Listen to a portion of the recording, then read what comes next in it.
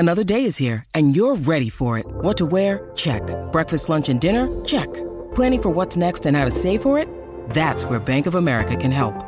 For your financial to-dos, Bank of America has experts ready to help get you closer to your goals. Get started at one of our local financial centers or 24/7 in our mobile banking app. Find a location near you at bankofamerica.com/talktous. What would you like the power to do? Mobile banking requires downloading the app and is only available for select devices. Message and data rates may apply. Bank of America N.A., member FDIC. When you need mealtime inspiration, it's worth shopping Kroger, where you'll find over 30,000 mouth-watering choices that excite your inner foodie. And no matter what tasty choice you make, you'll enjoy our everyday low prices, plus extra ways to save, like digital coupons worth over $600 each week. You can also save up to $1 off per gallon at the pump with fuel points. More savings and more inspiring flavors make shopping Kroger worth it every time. Kroger, fresh for everyone. Fuel restrictions apply. Lucky Land Casino, asking people, what's the weirdest place you've gotten lucky? Lucky? In line at the deli, I guess? Aha, in my dentist's office. More than once, actually. Do I have to say? Yes, you do. In the car before my kids' PTA meeting. Really? Yes. Excuse me, what's the weirdest place you've gotten lucky? I never win and tell. Well, there you have it. You can get lucky anywhere, playing at LuckyLandSlots.com. Play for free right now. Are you feeling lucky? No purchase necessary. Void where prohibited by law. 18+. Terms and conditions apply. See website for details. Okay, round two. Name something that's not boring. A laundry? Ooh, a book club. Computer solitaire, huh? Ah, sorry, we were looking for Chumba Casino. That's right, ChumbaCasino.com has over 100 casino-style games. Join today and play for free for your chance to redeem some serious prizes. ChumbaCasino.com. No purchase necessary. Void where prohibited by law. 18+. Terms and conditions apply. See website for details.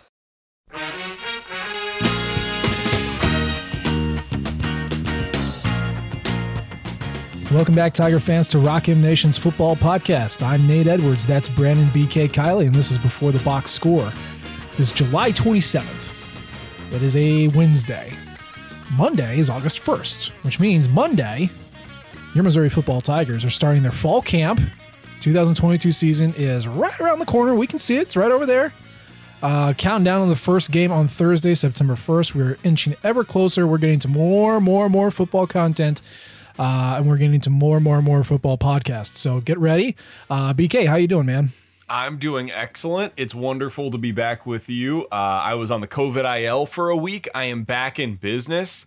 I'm feeling close to, if not at 100%, and I'm ready for this Mizzou football season, man. I was talking about this on the radio. We had Hannah Yates, who works at KSDK out here in St. Louis. She was filling in on the show, and she's a Mizzou grad. She is a Mizzou fan. And we were talking about the expectations going into this season. And Nate, you will be surprised to hear I was the low man in our conversations in terms of my optimism. I said I think 7-5 feels very realistic given what the schedule looks like this year. She said 8 or more. 8 or more wins is where she's at with this Mizzou football team. So God bless her. I respect her optimism. I, however, have been a Mizzou fan my entire life, and therefore I know not to have that kind of optimism, because the only thing that can possibly happen is bad. Good. Let the pessimism run through you. I am slowly pulling you to my waist. No, 7-5 is a very, very smart take. Yeah, you know what? 8 wins. Okay, so you get one extra bonus somewhere. Someone screws up. Yeah, well, I'll take it. I 7 felt or pretty 8 optimistic with 7. I'm telling you, I do too. But that's good. I mean, hey, it's always fun, you know, when the college football season starts. You can't be wrong because nothing's happened, right? So shoot for the moon. Say 8. Why not 10? Why not 11? Why not Natty this year? Yeah, go ahead. I'm gonna park my expectations at 7-5. Just like you, and see where they take me. So, but as far as things that are actually exciting, things that we can look at and point to and say, yay, this is a great thing. We had some pretty good news week, a couple of weeks for Mizzou. Let's kick it off with the biggest impact, certainly for the future. But remember Josh Manning, that guy who said he was going to commit on July 3rd, wide receiver out of Lee Summit, and then, you know, surprise, he decided not to. So he was going to delay his commitment. Well, he delayed it all the way to July 21st. And lo and behold, he picked your Tigers. He is a 4-star wide receiver out of Lee Summit High School in Lee Summit, Missouri. He is the 49th best receiver in the country, the 12th best product in the state, standing at 6'2", 195. He is a 4-star, and he is committed to the Tigers. BK, you and I looked at his film. You put a post up on it. I'm just going to let you enjoy what you saw and tell the people all the great things that you were able to witness. Guys, I'm pretty honest with you about what I see on film. And a full disclaimer, these are all highlights. Like, when you watch somebody's huddle, it is exclusively what they want you to see. But some people have better highlights than others. And so when I watch Joshua Manning, I'm going to be honest with you, Nate, I didn't really know what to expect, because when you see a guy who's ranked around like the 50th best receiver in the country, not like a top 100 type of a prospect, but considered to be a good, not great player, right? 4-star, but a low 4-star. I'm like, okay, I'll probably like this guy, but I would imagine probably not super high upside. Man, I was blown away. I don't want to make more of this than what he is. He is not Luther Burden, and that needs to be said on the front end. However, Joshua Manning can do everything. Like, anything you ask him to be, he can do that. So like when you watch the NFL, for example, Nate, one guy that comes to mind that kind of fits into this category is Davante Adams. And so for our audience, when you're thinking about this, like the things that Manning does, and this is as a high schooler, I don't know if he's going to be Davante Adams. The overwhelming odds are he's not, because Davante Adams is a Hall of Fame player. But the thing that makes Adams special is he can play out of the slot. He can play outside. He can go deep. He can go across the middle. He can do a quick bubble screen and get you yards after catch. He can do everything you want a wide receiver to do. And as an offense, that opens up a lot for you schematically, because instead of having to scheme stuff to one player, like, for example, a Mookie Cooper last year, right? Mookie last year was used almost exclusively at or behind the line of scrimmage, because the stuff that went further didn't go particularly well most of the time. That might not be the case this year, but that was the case last year. Manning should, in theory, be able to come in and immediately win wherever they need him to. So if they have a need in the slot, he could probably come in and do that. I don't think they have that need, but where they do have a need right now is at the X wide receiver position, where he's going to be on the line of scrimmage. He's going to be facing more press coverage than any other wide receiver in the offense does. And he can win with backside posts or the drags coming across the play. Like, those are the places where Joshua Manning really stands out to me. And he also, and I know that you want to get into this as well, Nate, he is so good with his hands, man. It seems like on every play, he's doing things the way that they're supposed to be done. So he's stemming his route at the correct yardage. He's going up and getting the ball at the highest point whenever he's going up on a contested catch situation. Like, everything looks the way it's supposed to. And that is so unbelievably rare for high school wide receiver prospects. So I didn't know what to expect going into watching him.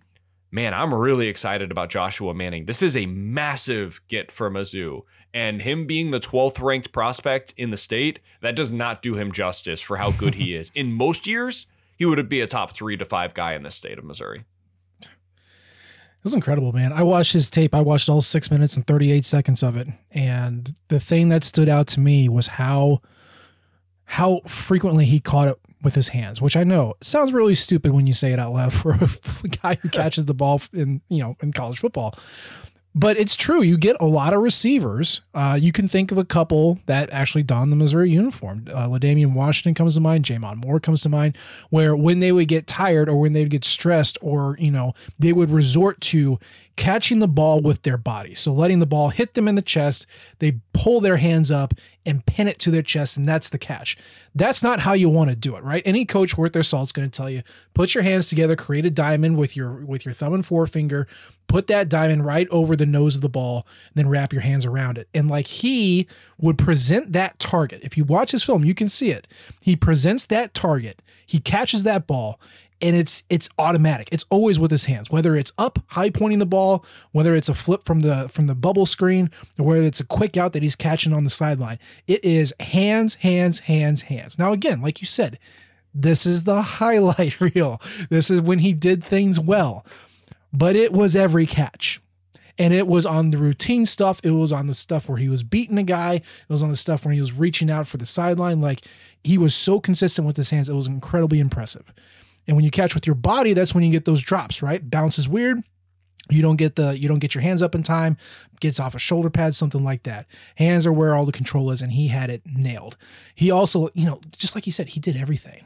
He did everything as a receiver. I was incredibly impressed as well. And I didn't know what to think. A lot of times when you watch someone who was really good in high school, you can kind of get bored because it's like, wow, okay, here he is running another touchdown. But it was the way that he was beating his defender every single time. And he would make guys miss. He would run through tackles. He would run through the groups. Like, again, this is the high school level, but it is a lot of talent. There's a lot of things you can see. And if you're thinking about the X receiver position, BK, that's where you're thinking he might be an immediate impact. Currently on the roster, that's going to be your Toski Dove and your Dominic Lovett, who last year at least were splitting reps at X. So think of those types of routes. I do think he would be excellent in that role, especially with Luther on the Z.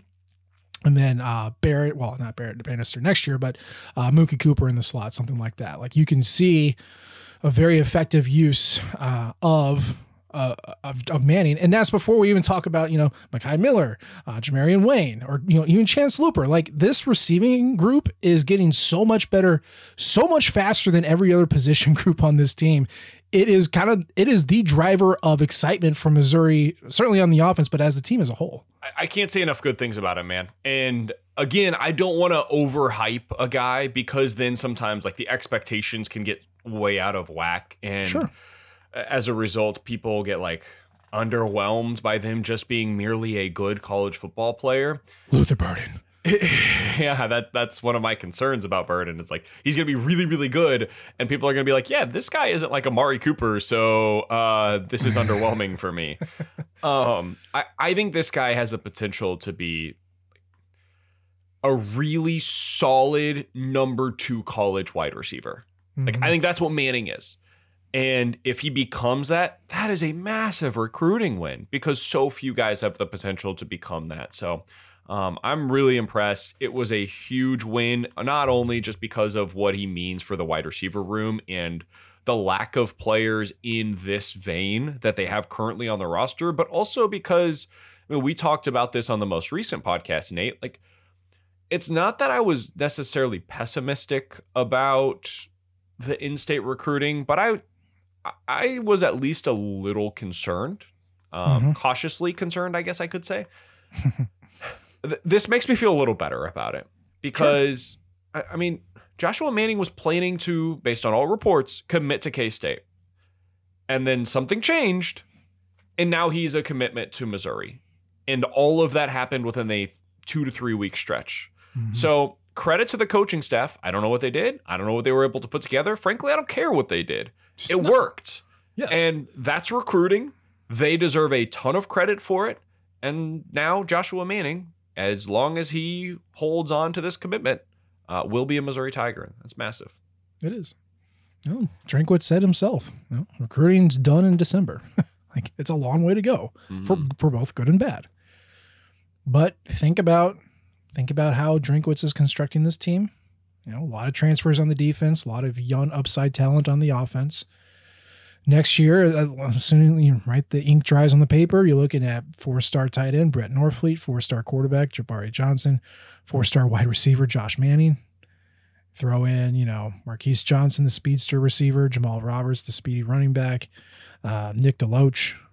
Added to all the other very talented offensive skill position guys he's acquiring. Like, yeah, we've talked about 23 being 23 being the breakout season. Assuming the players, the coaching staff, everybody sticks around, you can really see this roster, this team, being very talented and very high expectations heading into 2023. And that's the beauty of recruiting, right? Because no matter what happens on the field, off the field, you've got all this potential that you're bringing in with the recruiting that gives you starry eyes as you look forward. And so, yes, BK, to your point, I understand the cautious pessimism, right? Because That's Drinkwitz's calling card, right? Whatever's on the field, he was going to get you recruiting wins, and we weren't seeing the recruiting wins. So I don't think you were wrong on that assessment. But then he reels you right back in with one more signing, and this one in particular was very exciting, and so we very happy to have Josh Manning committed to Missouri. Please stick to that commitment, please. And then it's going to be a very exciting time heading into next year and going forward.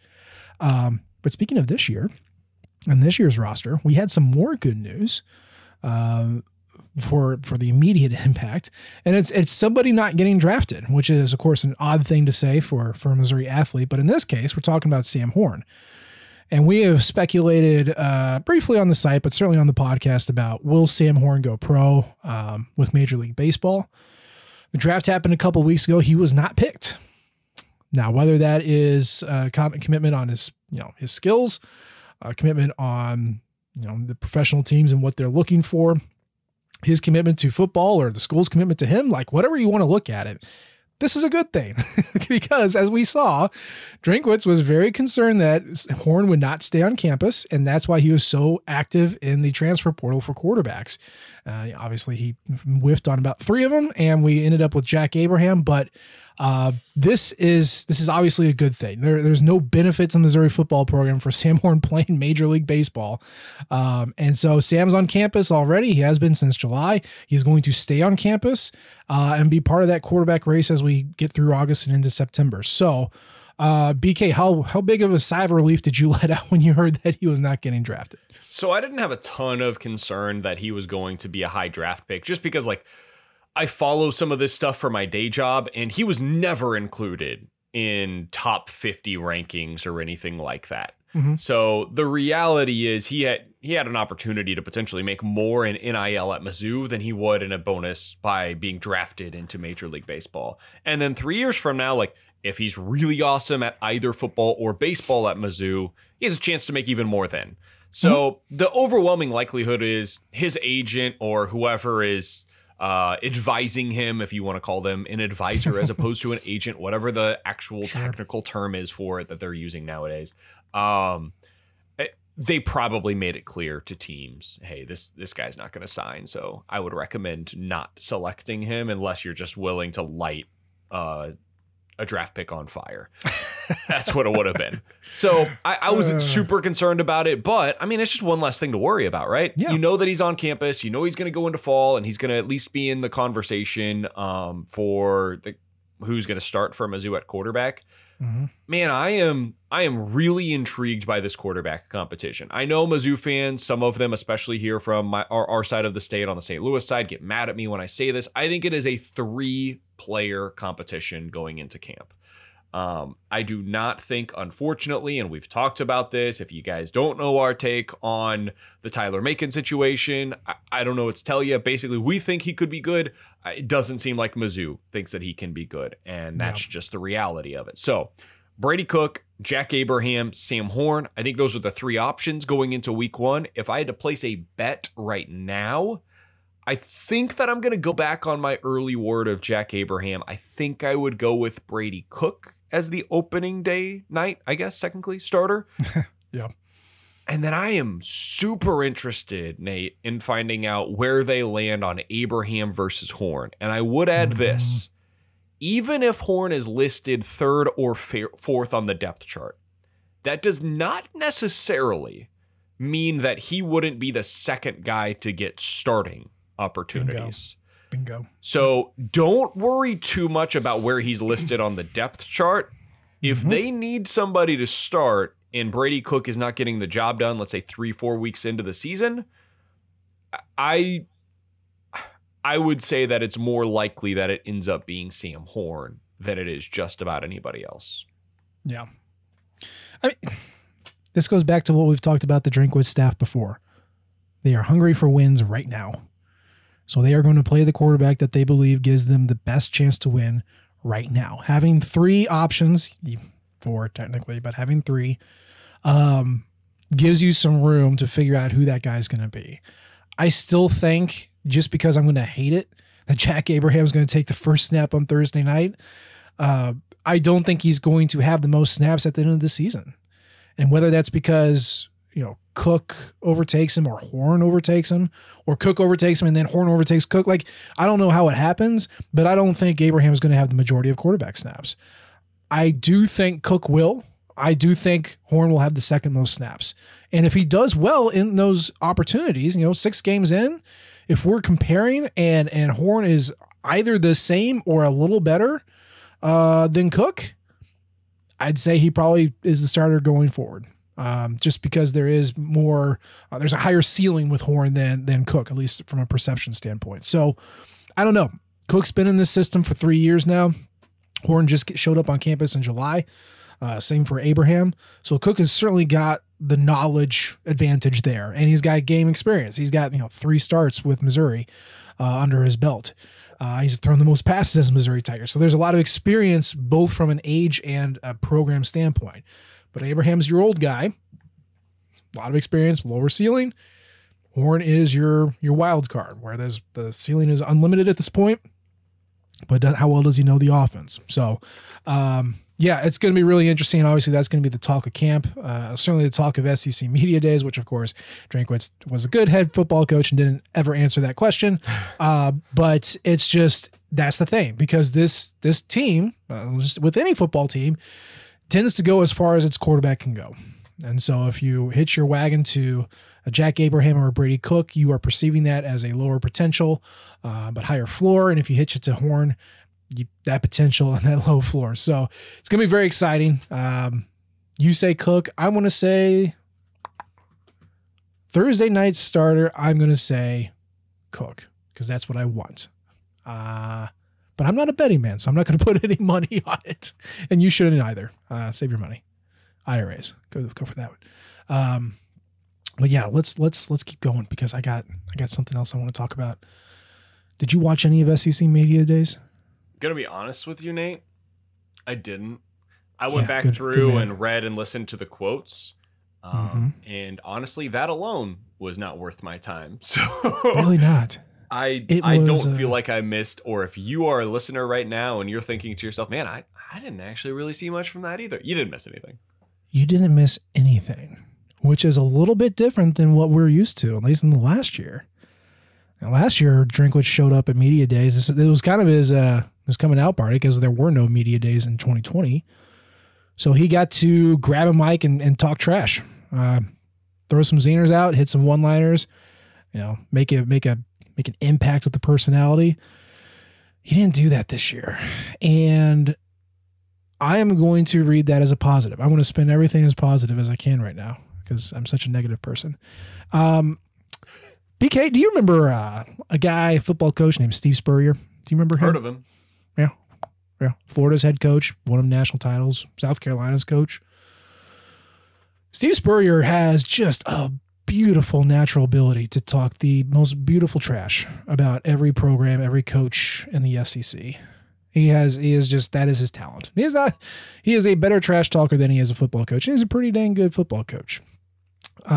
Steve Spurrier, when he had a good team, he talked a lot.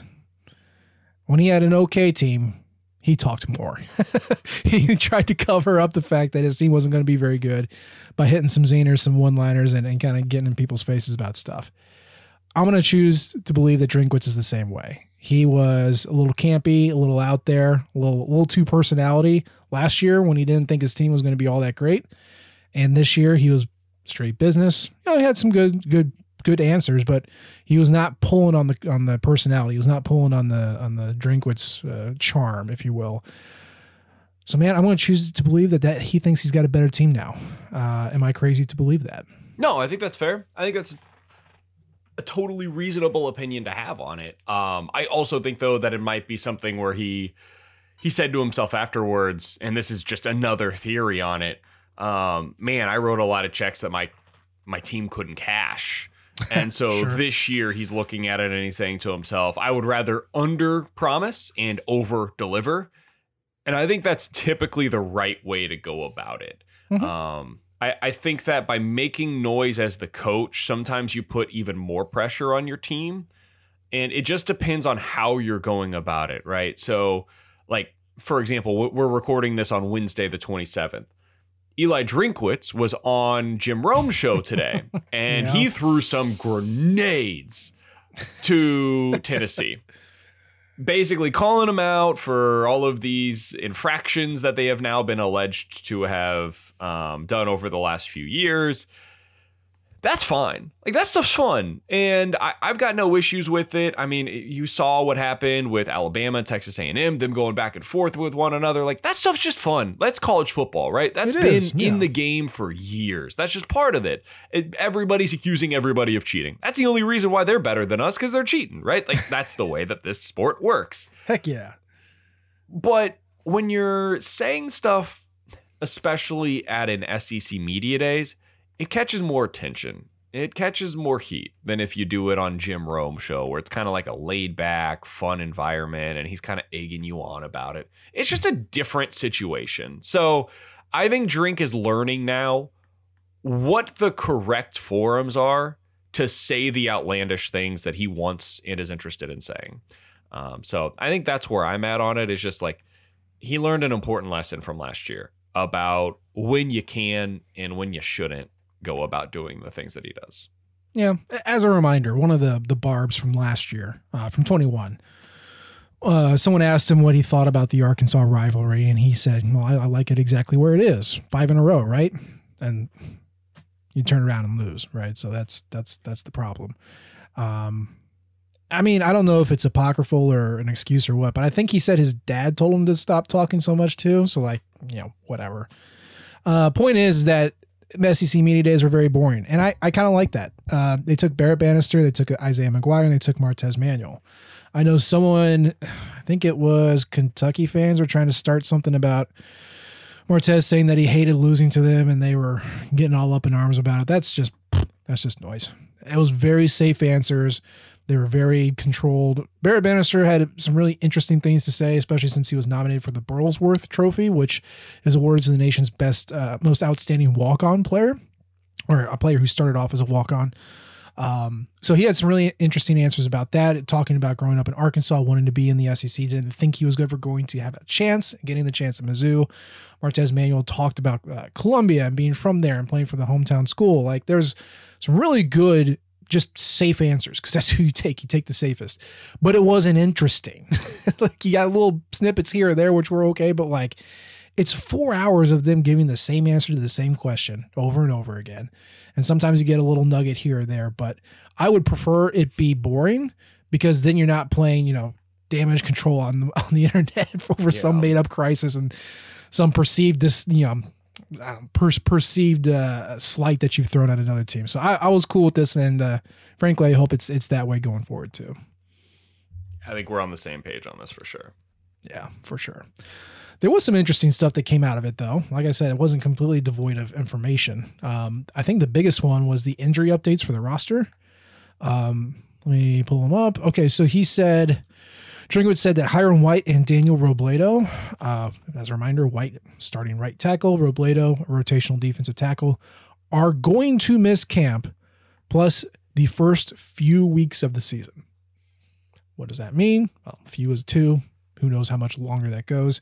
He also said Kai Montgomery had surgery again in the offseason, and he will miss the first couple of weeks of camp. And then, of course, Marcus Scott is recovering from an injury from last year, but is expected to be cleared for camp. I have not read anything about that, so that's where we stand at this point.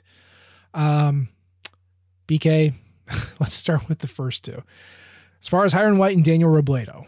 For Robledo, it sucks that he's going to miss camp in the first couple of weeks of season. From a team standpoint, he was going to be a depth piece, so it hurts as far as rotation, but you're hoping that a lot of younger upside guys would be playing ahead of him anyway, so we hope he heals up and hopes he can get back soon. It's going to be the Hiram White question, right? Yeah. We've been asking it since spring. Is he going to come back and play? Is he not? The roster moves, acquiring Mekhi Lee, what you saw in spring as far as guys rotating at the tackle position, it seems that Drinkwitz is planning on him not playing, and this news doesn't really assuage that fear at all. I think you right now have 4 options to start at tackle this year. Foster, Powell, Lee, Wood. I think those are your 4, depending on how things work out in the interior. Like, I think this is a year where, I think it's really important to note they have developed much more depth along the offensive line. The offensive and defensive lines are as deep as they have been in 4 years-ish, something like that.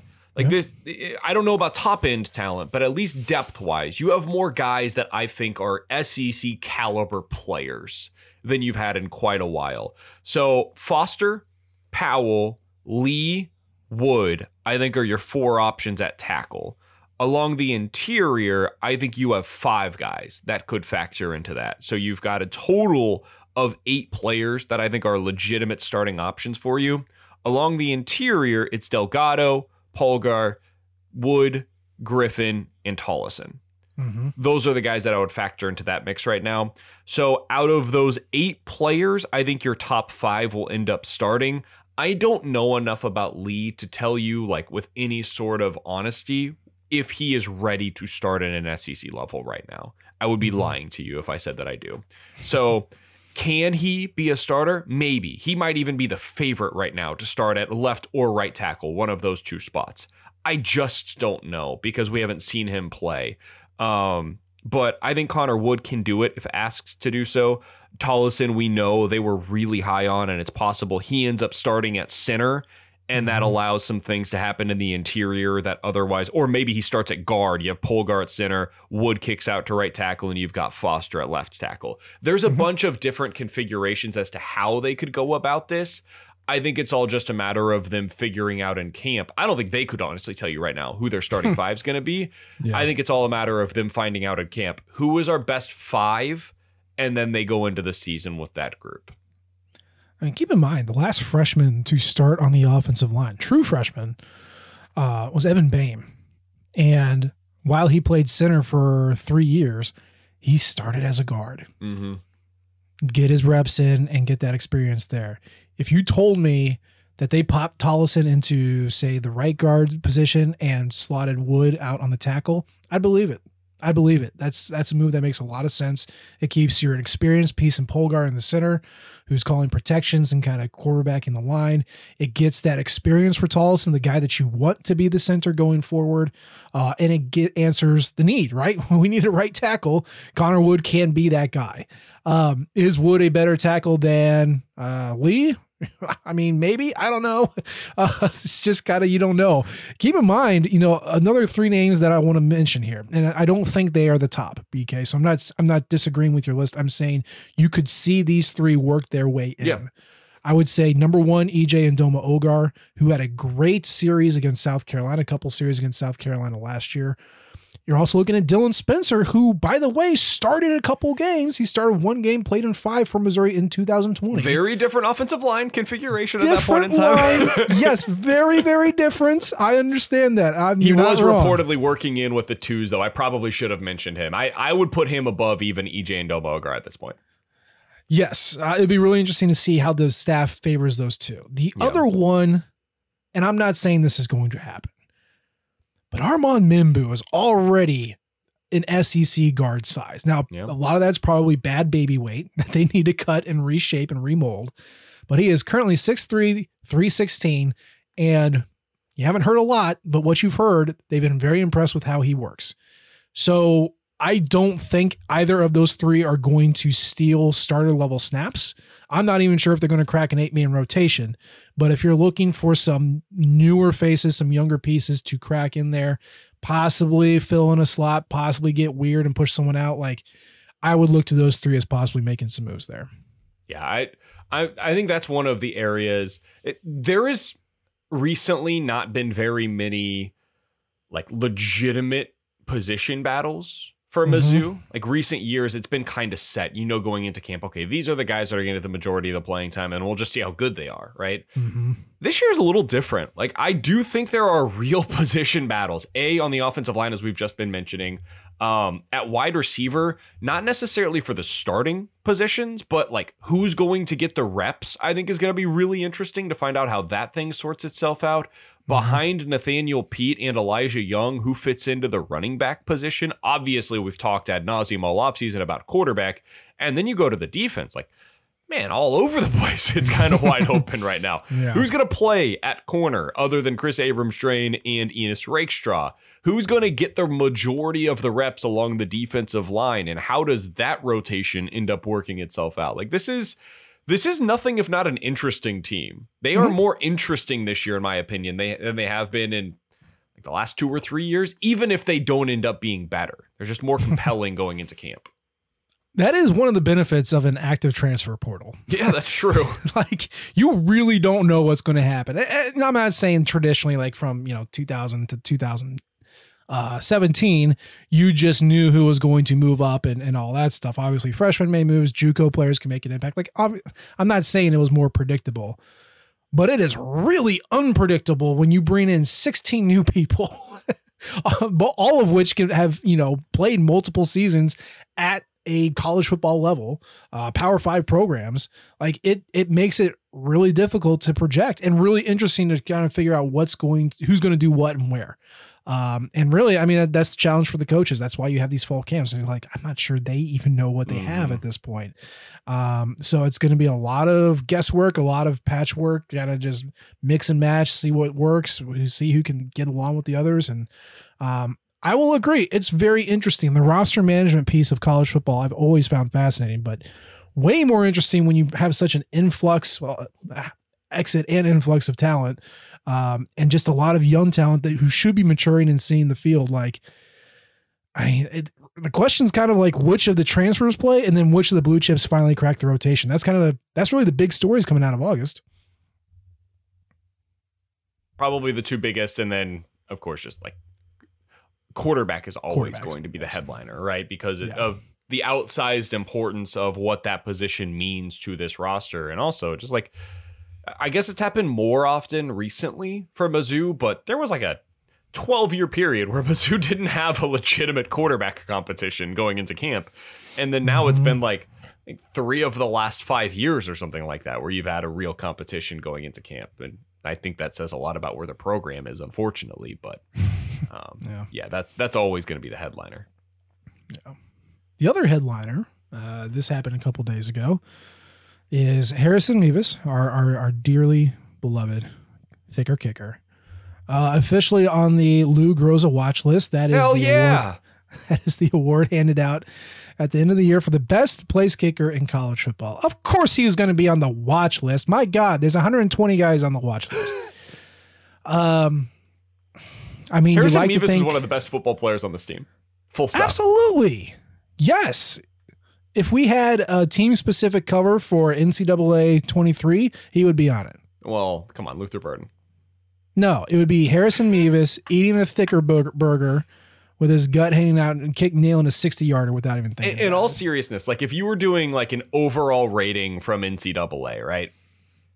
How many guys on the team do you think would be higher rated at their respective position than Harrison Mevis would be as a kicker?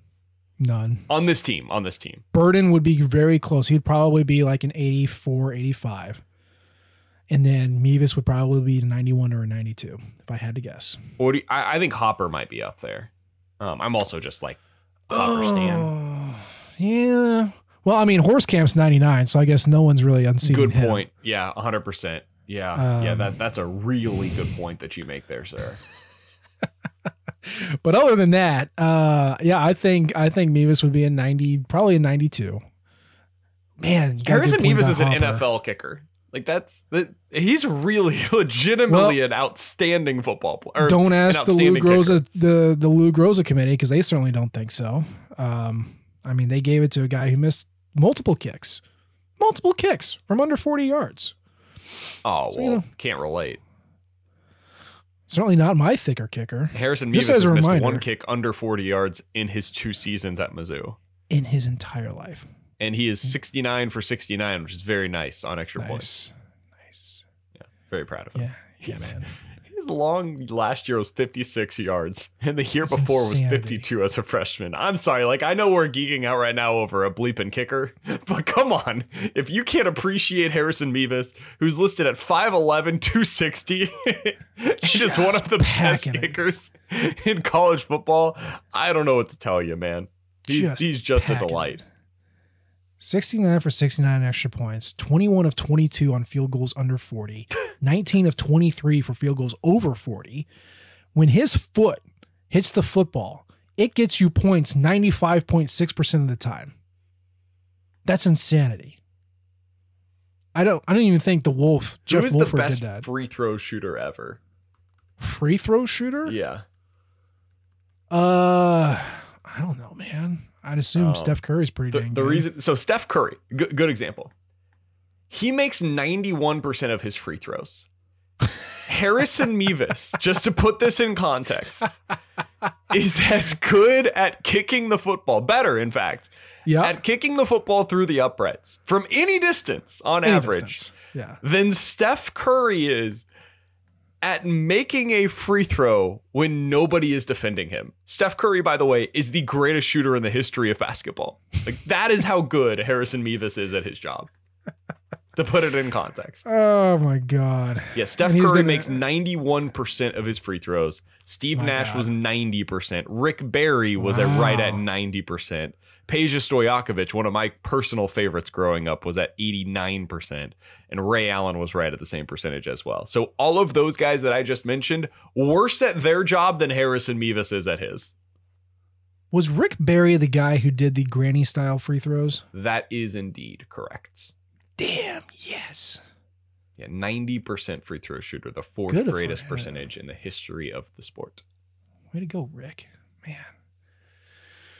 Well, I mean, the unfortunate thing for Harrison is that he plays for Missouri, which the committee does not pay attention to. So it's going to go to Alabama or, you know, I don't know, probably Alabama's kicker. Maybe Ohio State's.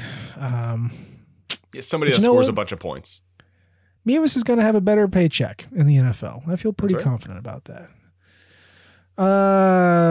Any other notes? Oh, one last thing.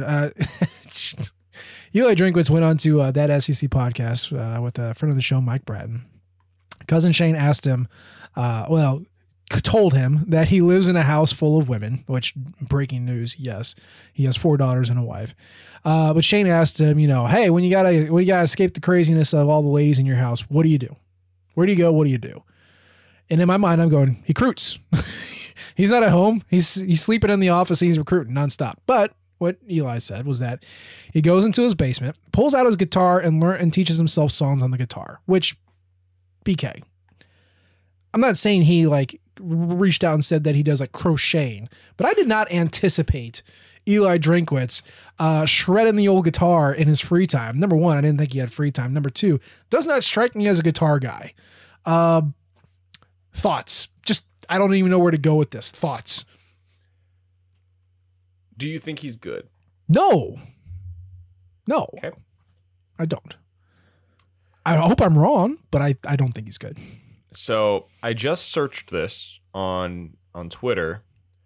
There's basically no mention of Eli Drinkwitz with a guitar at any point. He's never posted a video or anything.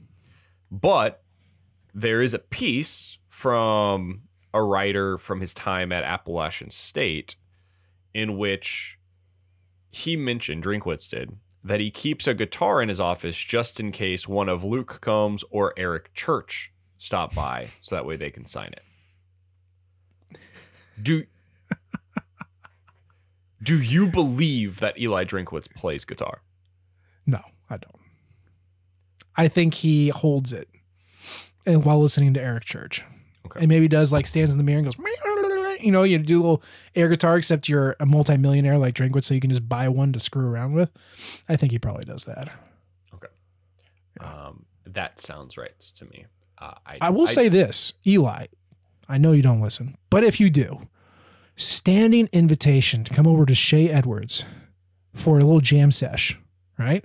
I'll pull out the keyboards. We'll put on some Eric Church. You bring the axe, okay? We'll lay down some tracks. Standing offer. Anytime, anywhere, as long as the kids are awake, you can come over and do that. Because I want to hear him play. I will say this. I respect the fact that Eli Drinkwitz can seemingly play to any audience. Like Luke Combs, Eric Church. That's one audience he can play to with the guitar. He wears Jordans to seemingly every significant event in which anybody between the ages of 16 and 25 would see him. He's happy to dress up when he goes to certain events by wearing, your classic suit. He has the whole nerdy glasses and comb over thing going for him. Like, Eli Drinkwitz can fit into any conversation at any event in which he is there. And that is part of what makes him such a great recruiter. So I do respect that about the man. I would be very curious to find out just how good he is on the guitar. And I'm not necessarily doubting him. Listen, I can't play the guitar. I've never attempted to play the guitar. I have zero musical inclination in my body. I'm incompetent when it comes to music in general. I got no rhythm, which may come as a surprise to you, Nate. I just also think that I can see when other people maybe have that same inclination, and I suspect that may be the case in this scenario. Yeah. Standing invitation, man. Oh, come on over. We'll jam. I would be blown away if he showed up and he was like really good. That would make me so happy. Just at the same time, it's like, when were you doing this? When in your career as a college football coach who works, 80,000 hours a week, were you playing guitar? But whatever. Maybe he knows Wonderwall. I bet he knows Wonderwall. Anyway, on that stupid note, BK, any closing thoughts? I don't think so, man. I'm excited about the fact that we are going to have like real, tangible football news in the not too distant future. That's going to be really nice to be able to actually react to news as opposed to just attempting to find news.